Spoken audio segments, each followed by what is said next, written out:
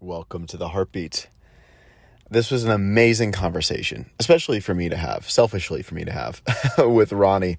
He is a good brother of mine here in the Austin, Texas community, and this guy's conscious, and not just in the spiritual sense, but I would also say in the third dimensional, practical, scientific sense of the lived human experience, specifically through the human body. It was fascinating to hear his perspectives on specifically addiction, and we went into various other topics.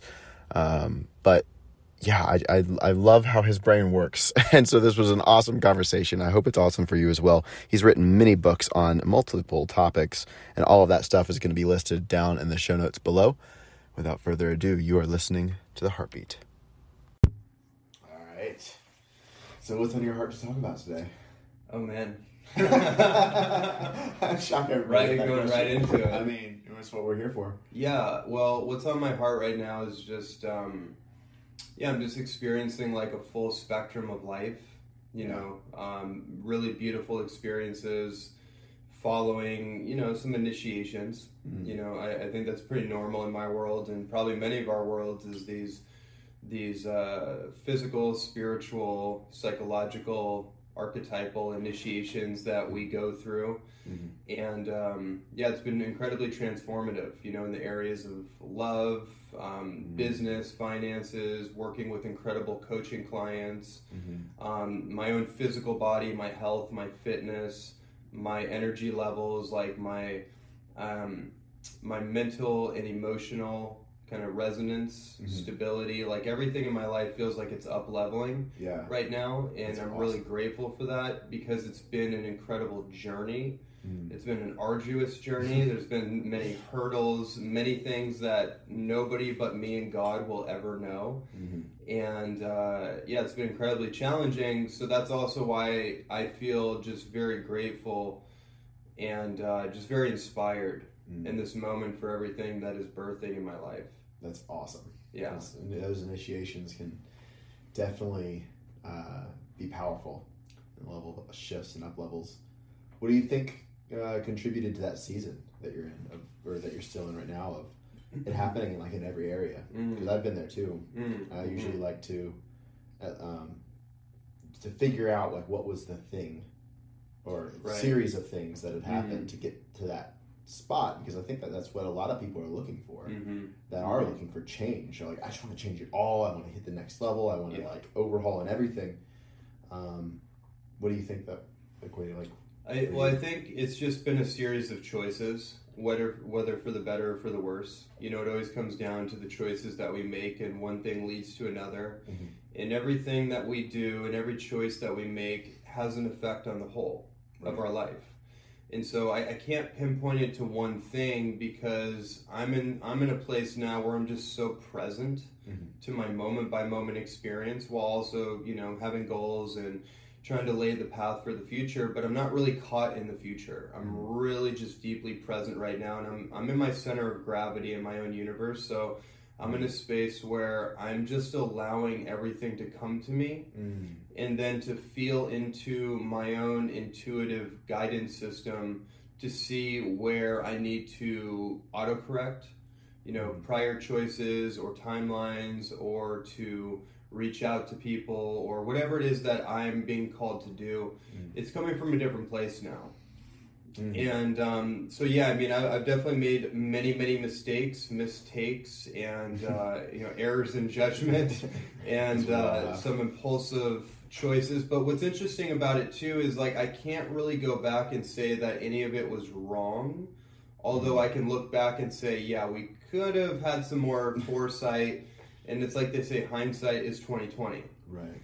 And but it's interesting, because even with the mistakes, and there are plenty of them, it's almost like my life has been just very guided. So like when I make a left turn and I should have made a right, it's like the intuitive GPS system will try to reroute me back on, and it'll use like feelings and emotions and sensations and as a feedback to let me know whether I'm moving towards pain or I'm moving towards, happiness or inspiration. And so I've just become more and more attuned to that sensory system. and more allowing of it to guide me versus trying to use the mind to override it. Like if I feel pain, then it's like, okay, well, I need to go towards pleasure. You know, that's kind of the addiction pattern, chasing pleasure to avoid pain, and suppressing that feedback system because it's uncomfortable or I don't want to feel the way that I feel. And so, but also not indulging in the pain either, because we could do that too and get into kind of a masochistic martyr, or just kind of like a pain suffering cycle. So I've been very aware of just trying to stay in my center and try to stay neutral and objective, and just feel into my body for the yes or the no. Well, let's dive into that. There's a few things you touched on, like the addiction cycle I want to dive into, but especially with that inner sensed system with your intuition. Could you go a little bit deeper in explaining what that was like, building that connection for you and how you know about it? Because that's a really important skill. Super important. One of the most important for sure. And so that's great, because there's a lot of talk around intuition and how to tap into your intuition. What is your intuition versus maybe your mind or fear? And really, to me, your intuition is actually, it's a bodily sensation that comes from your guttural intelligence. So the same way I think of intuition is the way I think of like gut instinct. And if you go into like the field of the gut-brain connection, how the mind and the gut are actually connected through the microbiome and the nervous system, and how those two systems pair together, your solar plexus, that center point in your body, is actually where your power is. And it's also where fear gets a hold of us, and it can cause this kind of contractive, crippling sensation, and it can numb out our intuitive guidance, if you will. And it becomes very hard to sense like what's a true yes and what's a no. And that's a whole process. You're saying like when you're in fear. Yeah, right. And that's a whole process of like unwinding that. But essentially, it's a gut instinct that I'm looking for. So, for example, if I'm trying to make a decision and everything looks good on paper, it makes sense, it's logical, it's like I can see how that works out with my goals or my biases maybe. But if it doesn't feel right, and this is key, like if something bad doesn't feel right, it doesn't feel good in my system or my gut, then I have to do a little bit of a deeper inquiry. And that usually means that it's a no, or it's a no for now. There's just something's off about it, right? Those two systems have to align. And so that's kind of been my process of really trusting my instincts versus seeking external confirmation or validation to confirm what I already know. And it's interesting too, because the last couple of days I've been in a really profound process in a series of different things that have actually confirmed back to me that I already knew a deeper truth about a situation that was really meaningful to me, but there was like a shift in the dynamic that kind of threw me off, and I had a bit of a conflict between my head and my heart. And so it's just creating all this like static in my system and creating this back and forth kind of thing. And then life kind of presented something to me that actually confirmed that I actually knew the truth ahead of time, right? And then it was just like a really interesting experience of just that sense that like, we know what we know, right? But we may not have developed the trust or developed within our nervous system the capability to drop deeper into that. And so it just showed me that like you already know what you know. You may not know how to get there, how it's all going to play out, but you already know what the potential timeline is going to be. So you can either stress yourself out and worry along the way, and it's going to take longer, and there's going to be all these like hurdles that happen and this push and pull, or you can just release your attachment to how it has to look in the moment and allow the flow of life to guide you. And then you're going to get there anyway. It's probably going to happen a lot sooner, with a lot more grace. It's probably going to be a lot more enjoyable. And so that's been kind of a process that I've been witnessing lately. That's awesome. And I know it's definitely different for everybody, tapping into your intuition and those gut feelings. You mentioned, I can't remember the exact words, multisensorial experience. What are the senses, if you could identify them for you, that give you a feeling of yes or a no? Like, could you explain that sensation a little bit more? Yeah, let's see. So, this is how I explain it. It's either expansion or contraction, just from a physical sensation perspective. So if I feel contracted in my body, that's a no, for sure. That's also like safety and unsafety. Right. So if I feel contracted, I feel tight, that's definitely a no. And also that's my system responding, so I have to address the contraction that's happening in my system. But all I know for sure is that's a lack of safety. And that also is telling me that this doesn't feel good, this isn't right, this is a no. Now I can further inquire about it later, but I have to honor that in the moment. If something feels expansive and it opens up energy within me, and it almost feels like there's inspiration or a relief element, like it drives energy forward versus contracts it backward, then that feels like a yes. And I think the key too is also to keep following that out. Whether it's, in a relationship dynamic, there's a pacing element that I've been really like getting into lately, versus like that immediate rush and then jumping all in and things that we do, like highly passionate people. And really just actually pacing with that sensation and seeing how it feels day by day, and it's almost like a courtship process with yourself, with your own senses. And just seeing how that feels and how that integrates along the way. That's kind of how that's how I experience it, and that's how I try to explain it, to simplify it. So it's not this abstract or even mystical kind of thing of like intuition is coming from somewhere outside of me. Like I'm a visionary. I'm tapped into the visionary space, especially with so much plant medicine work that I've done. I can tap into those spaces, and they're incredibly vivid at times, but I have to anchor it into my physical body. Otherwise, I can get kind of very airy. Like I can get very kind of in that abstract space.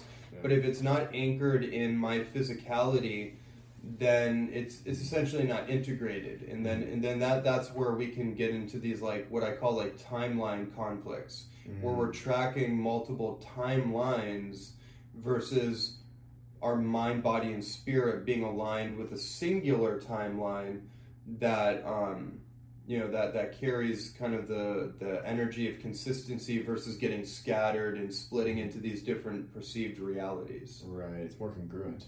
Exactly. Yeah. That's awesome. I want to take us back to the addiction cycle. So now you have a book all about addiction. You can plug it away. But go into that, because and why addiction starts, how to break it. I mean, anything that's on your heart to talk about. Amazing. Well, that's potentially a really long topic, but I like the frame of the question. And so my recent book is The Addiction-Free Lifestyle. And it goes really deep into a lot of different areas, obviously all related to addiction. I talk a lot about trauma and how addiction forms and the nature of addiction from a physical, biological, chemical, also a spiritual, metaphysical, and emotional kind of context, and weave those things together. And ultimately, the thing with addiction is that we have to address the whole human versus just the parts, right? Like the sum of the parts, or however that phrase goes, like the sum of the parts or the whole of the parts is more important than just the individual pieces. And in the medical world, the health world, we usually get fixated on individual and compartmentalized aspects. So it's like, okay, from a health perspective, it's like addressing the gut, or addressing the nervous system, or the immune system, or the liver, or the kidneys, or whatever. And that's all important, but really it's the whole human as a whole system, as a whole being, that has to be addressed and integrated. And so addiction is essentially it's a form of lack of integration of a whole human, mentally, emotionally, spiritually, and physically. And so ultimately how addiction forms, simply put, is that you have a system called the dopaminergic system. And this is what I focus on heavily, because this is kind of this is the crux of it all. And if people can learn how to reset and reboot their dopamine system, then not only can they overcome addictions, but then they can actually reboot their entire neurological system, which governs all your functions. It governs how you feel about yourself, your self-concept, your emotional stability, and obviously every function of the physical body. And so what defines an addiction, or I should say what makes something addictive, comes down to two things: how much dopamine it produces in the brain upon taking the substance or looking at the screen or the social media or whatever it may be. How much dopamine is produced in the brain right out the gate, and then also how easily accessible that thing is.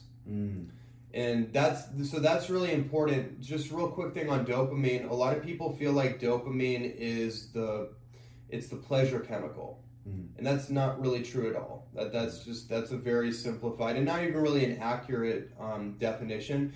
Essentially what dopamine is, it governs our entire behavioral neural networks, specifically our motivation.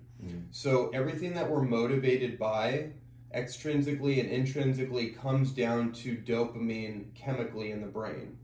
And so we've been trained to seek outside of ourselves external gratification, immediate gratification, instead of delayed gratification. And so immediate gratification basically sets us up, it sets our brain up for particular addiction loops to get reward and pleasure from short-term gratification, things that are easily accessible, that are going to produce the most amount of dopamine in the moment to make us feel like we're either productive or we're making progress towards our goals, or essentially just to feel good. Right. Because we don't actually feel good, and our system is out of balance, our brain is out of balance, and our dopamine baseline is actually lower than what it should be. And so we need things outside of us to trigger that dopamine response to bring our brain back into balance so that it feels normal or it feels good. And so this sets us up for addiction loops. And so ultimately what we have to do is learn how to delay immediate gratification and retrain the brain to start getting reward and pleasure from doing things that are actually perceived to be hard and difficult. Right? And so it's like being able to stretch that gap from our thoughts to our impulses to actually taking the action towards something, and stretching that out a bit so that we can learn to be uncomfortable and comfortable with being uncomfortable long enough to retrain the brain's neural pathways. And then there's plenty more that we can talk about. Just with dopamine, it's such a deep topic. Yeah, it's definitely become one of my favorite topics. And taking people through 30-day dopamine reset programs, it's really amazing because it really does start to change. It changes your patterns. It changes your emotional set point. It changes it's almost like, the way that I look at it is, it's an ego reset. Wow. Because the dopamine system has a lot to do with what we know as the ego identity construct in our personality. And if we've developed addiction patterns, it actually affects our personality and our drive towards different substances or people or places or patterns. And it starts to reset the ego construct in a just very interesting way. Wow. I've never linked dopamine with the ego before, but that would make sense. Yeah. That's awesome. Yeah. Highlight I'm trying to just like simplify this into bullet points. You're doing a good job. Yeah. I've done a lot of research myself too. Mm-hmm. You know, I have a free 3-day like challenge to do dopamine reset. Right. So it's been something that's impacted my life. Every time that I've done a reset myself. And I call it just going dark, where you just stop all the things. And you look internally for a little bit, and you know, I even fast during it, and it's powerful. Yeah. What was your process and your story in getting into that? Yeah, just in a nutshell, like I've been looking at dopamine for many years, and it kind of just came on my radar maybe like 8 or 9 years ago when I was into Chinese herbalism. And really deep into like tonic herbs, and there was an herb that came up called mucuna, and mucuna is the #1 source of L-dopa, which is a precursor for dopamine. And so I started looking into conditions like Parkinson's disease, multiple sclerosis, which are essentially what's called the demyelination disorders of the body.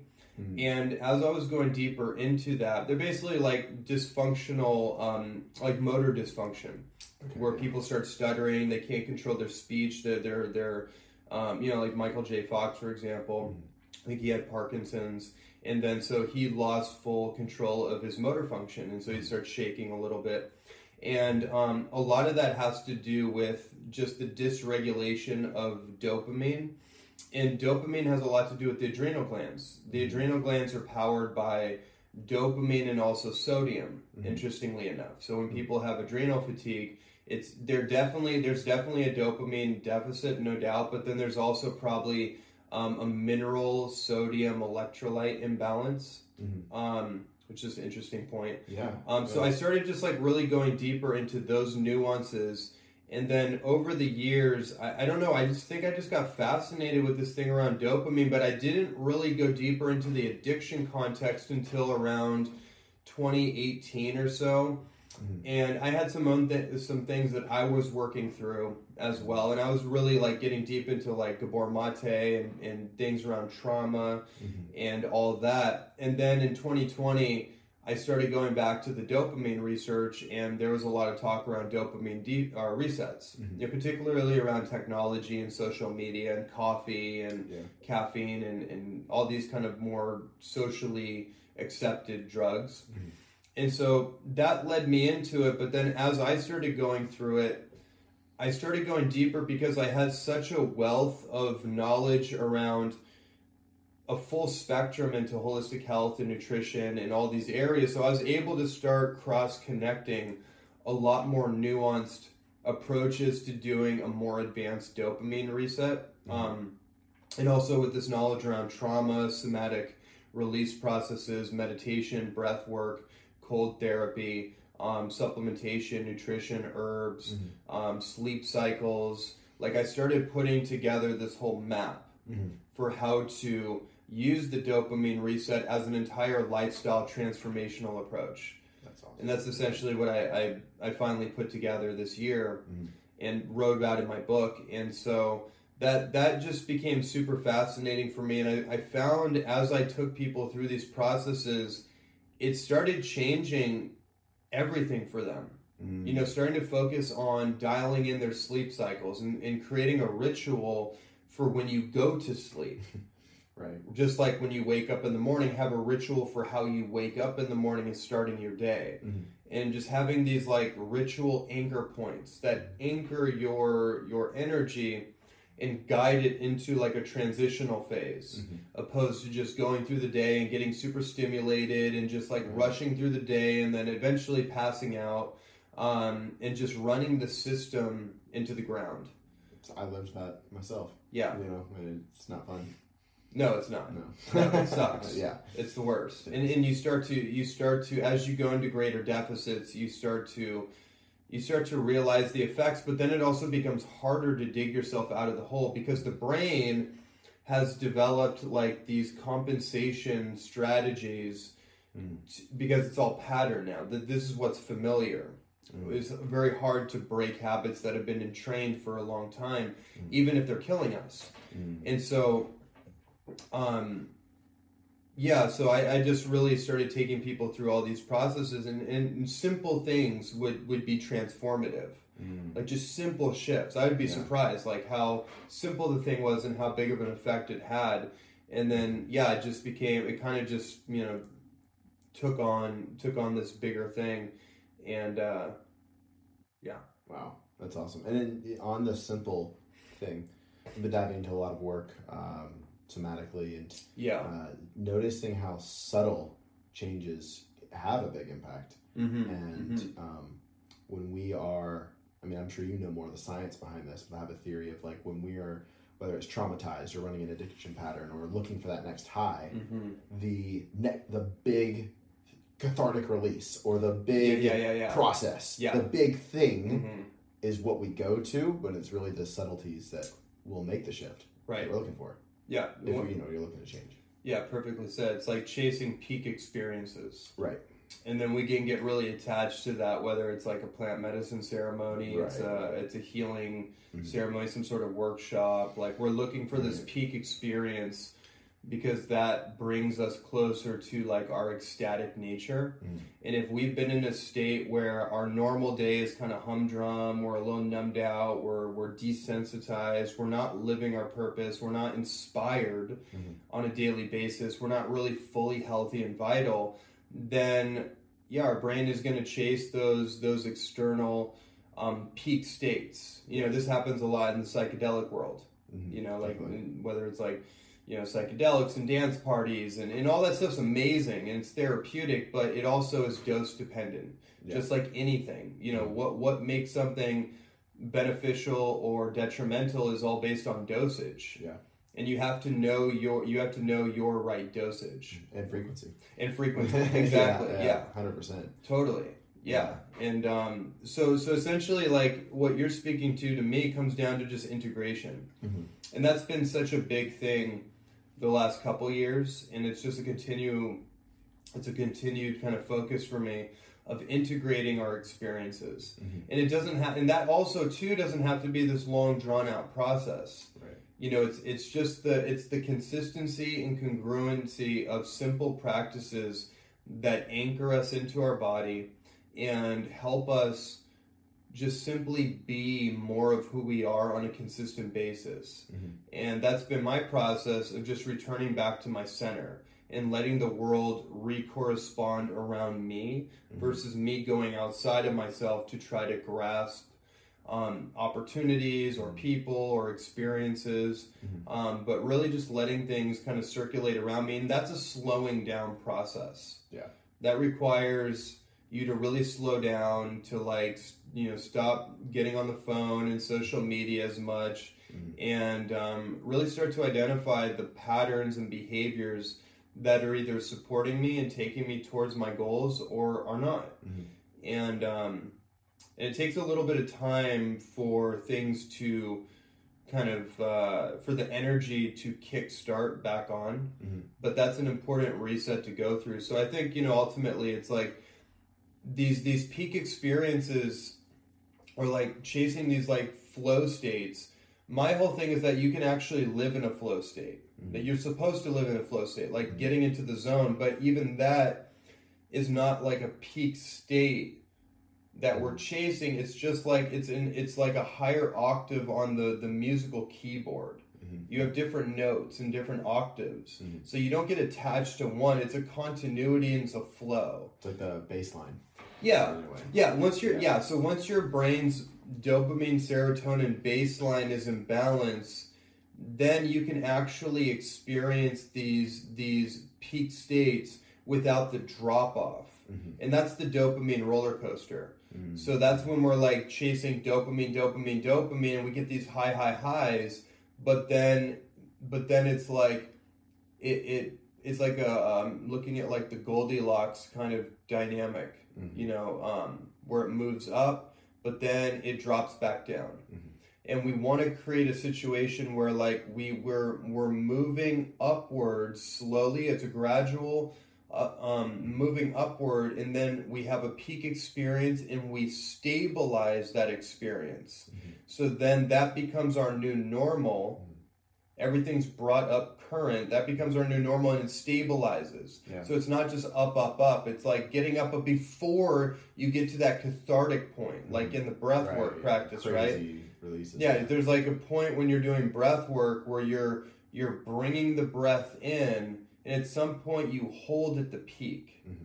And then you relax into the sensation as the energy's building up. You relax into it and let it stabilize. And then at some point you slowly breathe it all back out.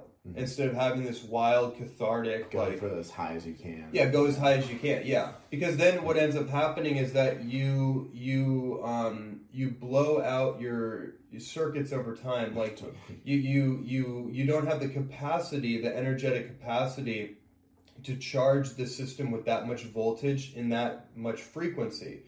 So you have to upgrade your capacity load by stabilizing each new experience. Which happens through integration. Exactly. Right? Yeah. Right. So I want to talk a little bit more about integration, and then I have another question for you, something that we talked about before we started recording. Yeah. So integration, stabilizing it. What does that look like for people? You know, because it is in some regards a buzzword. How? Because I've done a lot of the scientific research with you as well, and I'm trying to just break it down to people, because we can talk super scientific about it. Totally. But what does integration look like for you so that doesn't happen? I mean, we can say, like, don't go for the peaks, go for, like, 50-80%. Right. And by the way, I go all the way into experiences. But okay, so this is important because I used to go all the way and keep going. Keep going. Because I have the capacity to do that. Yeah. But then, eventually, then I would burn out. Just because I have more capacity than most people to, stay up all night and keep going and have these experiences, or, there's always a drop-off. Totally. So I've just learned to be in rhythm and flow with the energy itself. And yeah, what does integration look like? That transition for me has been a byproduct of me slowing down my life and slowing down my output. And it actually has allowed me to be more focused and more grounded and more present when I am doing things. So what it looks like for me is it's having a training schedule, because I'm an athlete, and that works really well for me. I think that works well for most people, especially men. We're designed to lift heavy things. We're designed to move our bodies. We're designed to have some kind of physical training practice. And that helps me ground into my physical body. It's generative for my hormone system, all the things, right? My nervous system, it's only positive.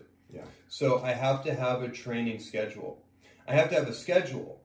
That's key. I have to have structure, so when I wake up in the morning, I know what I'm doing. I know where my energy's going. It's not just free flow. Yeah. And it's good to have space. I create space, but not too much space. I need to have discipline in my day. I need to have these anchor points that anchor my energy, and I know where I'm going with my day. I know what I'm doing. Right. Meditation, breath work, cold ice bath therapies, infrared sauna, all the holistic health things, taking care of my body. Right. And then physical exercise and fitness. And then also, researching and reading whatever it is that I'm interested in. Having the yang and then having the yin exercises, the rest and recovery exercises. Right. So when I'm resting and recovering, then it's I'm more in research mode. I'm reading or I'm listening to a podcast. That helps my mind integrate intellectually whatever it is that I may be interested in as well. Right. And then I also have processes, whether maybe I need to do some kind of somatic release therapy. This is more so in the past, not so much anymore now, but I do a lot of things like shaking, shaking out my body, which is called neurogenic tremoring. And it's just shaking out all the static energy in the body, the stress hormones that build up in the body, shaking all that stuff out, and making sure that my body is energetically clean and clear. getting into nature is so important. Getting into bodies of water is so incredibly important for this. And then getting around other people that I'm in resonance with is so key. So there's self-regulation, right? Learning how to regulate my own energy. But then there's also co-regulation, which is regulating my nervous system with other nervous systems that are in resonance with me. And what you want to be. Yeah, and then that can look like, like gatherings, parties, like medicine journeys, in the right dosage and frequency. And then those create, I found for me, when I'm doing my work and then I go out and I have those experiences with other people, that actually creates like this upgrade or up level phenomenon where now like my energetic body and my psyche and the whatever it is that I'm experiencing, whatever up level I'm going through, it like kind of clicks because now I'm in communion and resonance with other people that are also doing their life. That's well put. Last bit, and I know you had mentioned this in the conversation we had previously about the science of the heart. You want to dive into that? Yeah. So that's a deep topic in of itself. You obviously know a lot about Heart Math Institute and the whole idea of like the resonance of the heart and the electromagnetic phenomenon of the heart, and the heart is essentially like it's a magnetic generator. So it's like based on pulse waves, where the mind is based on what's called temporal electrical waves. And just really quick on that. So, basically what that means is that mental energy is electric in nature, which just means that it's a temporary source of power. But it's not renewable. It can't renew its own source. And that's why it can be exhausting when we're always in our head and we're trying to think through matters of the heart, especially. It's the wrong system. And the heart is it's magnetic in nature. So it's actually a renewable pulse wave that it's like a renewable free energy technology. But our heart can get very burdened by the mind if the two are not in coherence together. They're not in alignment together. It's like the heart over the head over the heart kind of thing, and they're in conflict. So when the head and the heart are in resonance with each other, then it creates what's called an electromagnetic phenomenon. And then that's where, they do the studies to gauge like your aura, your biofield, and how far that goes out. And that's a really cool topic to get into and feel into. But I think also what I just wanted to just speak very briefly to is like the heart health. And I got really into cardiovascular health like 10 or 11 years ago in my research, studying alternative means to disease therapies. And I got really deep into this topic of strokes and heart disease and something called calcification. I gave a number of lectures, and I wrote this in some of my different books. And essentially what's going on with heart disease is the number one killer in the world. It's the number one reason why people die. Number one medical condition.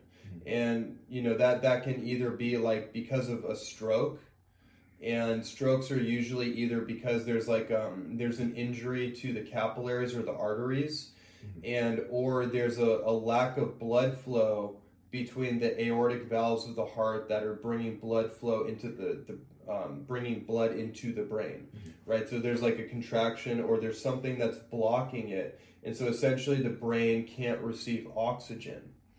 And then there's also just like basic heart disease, like plaque formations that form in the capillaries and the arteries and block up the that system. And so that's really interesting to get into all those nuances, especially if you're working in those fields of health and recovery. But I got really into this thing around calcification, and that actually calcification is the great undertaker to all disease conditions. It's essentially what's behind every disease condition. And just simply put, calcification is the wrong kinds of calcium that build up like stones or crystals throughout the entire body. And they basically, that's what's behind arthritis and heart disease and diabetes, and basically what makes the body really brittle and starts to break the body down. And that's also largely what causes inflammation in the body as well. And then that's a really deep topic. We could have fun going deep into it. I don't want to go too much deep into it.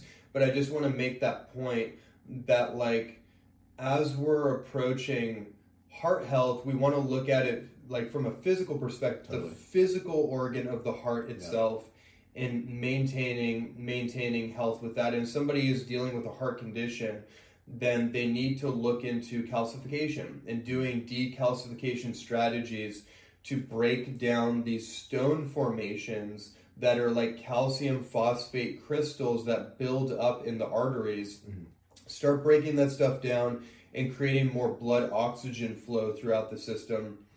And then also looking at metaphysically too, because then especially when I was a vegan, I had a really good perspective on, heart disease being the number one killer was partly physical and diet. And I mean, that part was very obvious to me. But then I also looked at it from the perspective that people have developed like a shield or a stone wall. So I looked at calcification internally, then I was like, oh, that's wild, because people have developed a stone wall around their heart. Yeah. So they're actually blocking their heart, and it's repressing and suppressing that magnetic field and their emotions. And essentially what people are dealing with is like they're dealing with repressed grief and sadness, which the organ of the heart from a Chinese medicine perspective has to do with our mother.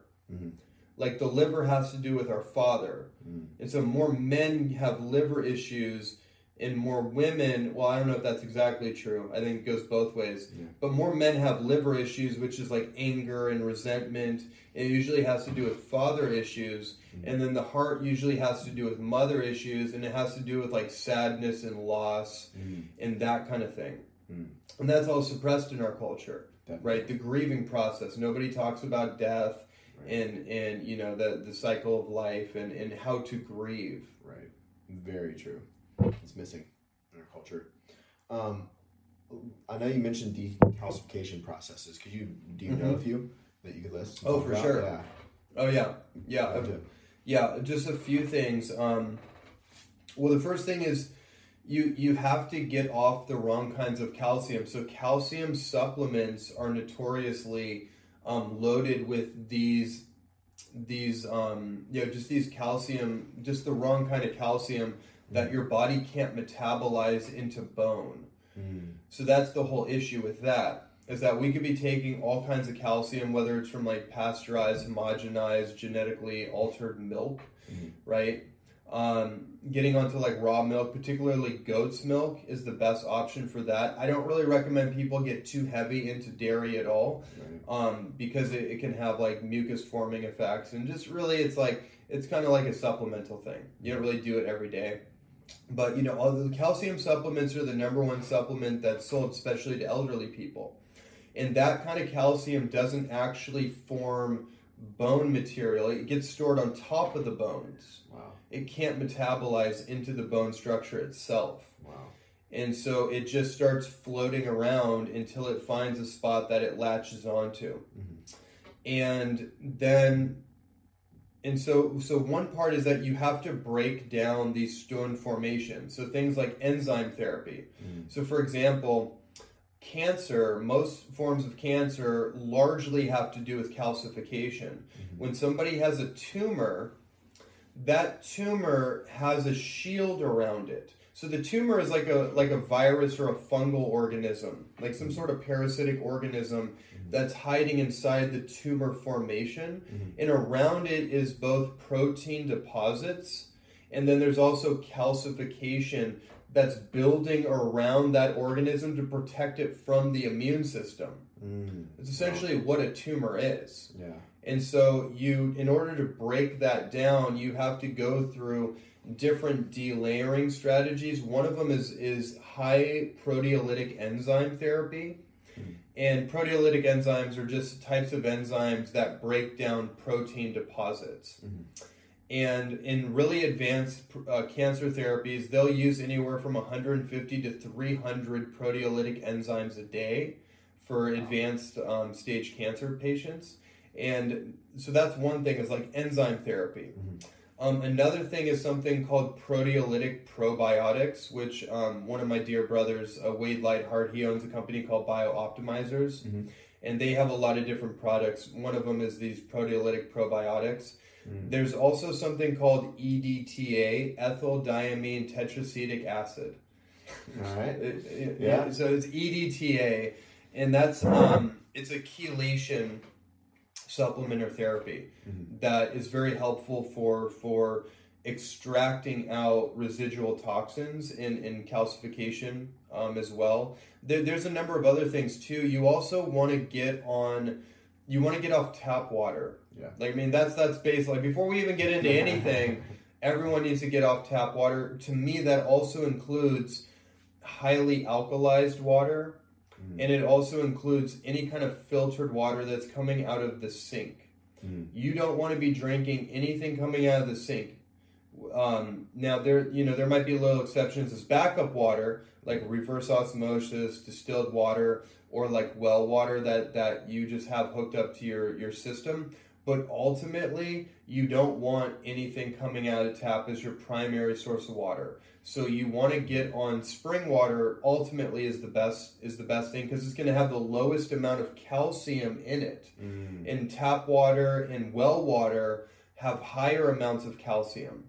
So when you're looking at water, one quick tip that you can do is look at what's called the TDS measurement. So it's total dissolved solids. If a water, the higher the calcium is, then the more potential for calcification. It doesn't mean that you're gonna like all of a sudden have like heart disease or anything. This stuff builds up in the system over time, but it's just something you want to be aware of. You want more magnesium and silica and like sodium, but magnesium and silica in particular in the water, and calcium should be much lower.